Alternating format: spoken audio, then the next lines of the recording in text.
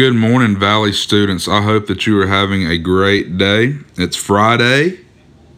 We got school. One last day of school this week.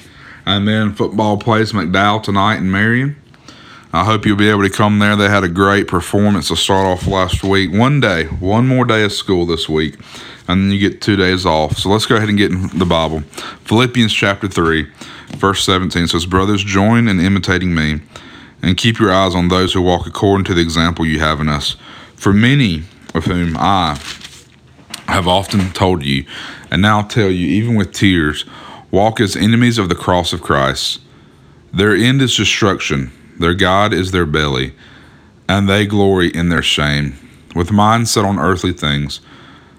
But our citizenship is in heaven, and from it we await a Savior, the Lord Jesus Christ, who will transform our lowly body to be like his glorious body, by the power that enables him even to subject all things to himself. Therefore, my brothers, whom I love and long for, my joy and crown, stand firm thus in the Lord, my beloved."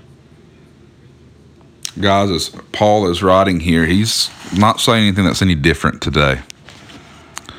There's many who you come across today in your schools who walk as enemies to the kingdom. They walk as enemies to Christ. Guys, you think about this. This is people who might call themselves Christians, but they show no representation of the gospel. They don't live it. They hurt the kingdom more than they build the kingdom. There's people that hate God that you come across in school. You have atheists and agnostics at your schools. You have people that want nothing to do with God. They walk as enemies. They're his enemies. And we have that today. So you need to be aware of that.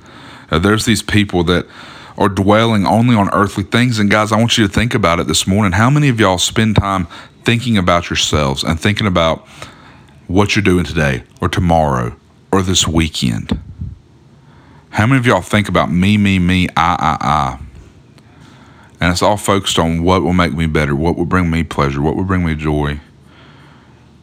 But guys, if we leave that verse and we go to verse 20, it says, "But our citizenship is in heaven, and from it we await a Savior, the Lord Jesus Christ, who will transform our lowly body." How much time do you spend thinking on the things that are above? How much time do you spend dwelling on, okay, God, what can I do today to build your kingdom? I mean, remember, we talked about this. That is why you're in the places you're in, the teams, the school, your work environments, is God has placed you there to build his kingdom. And guys, we were in sin if we were not building his kingdom. So today, build his kingdom.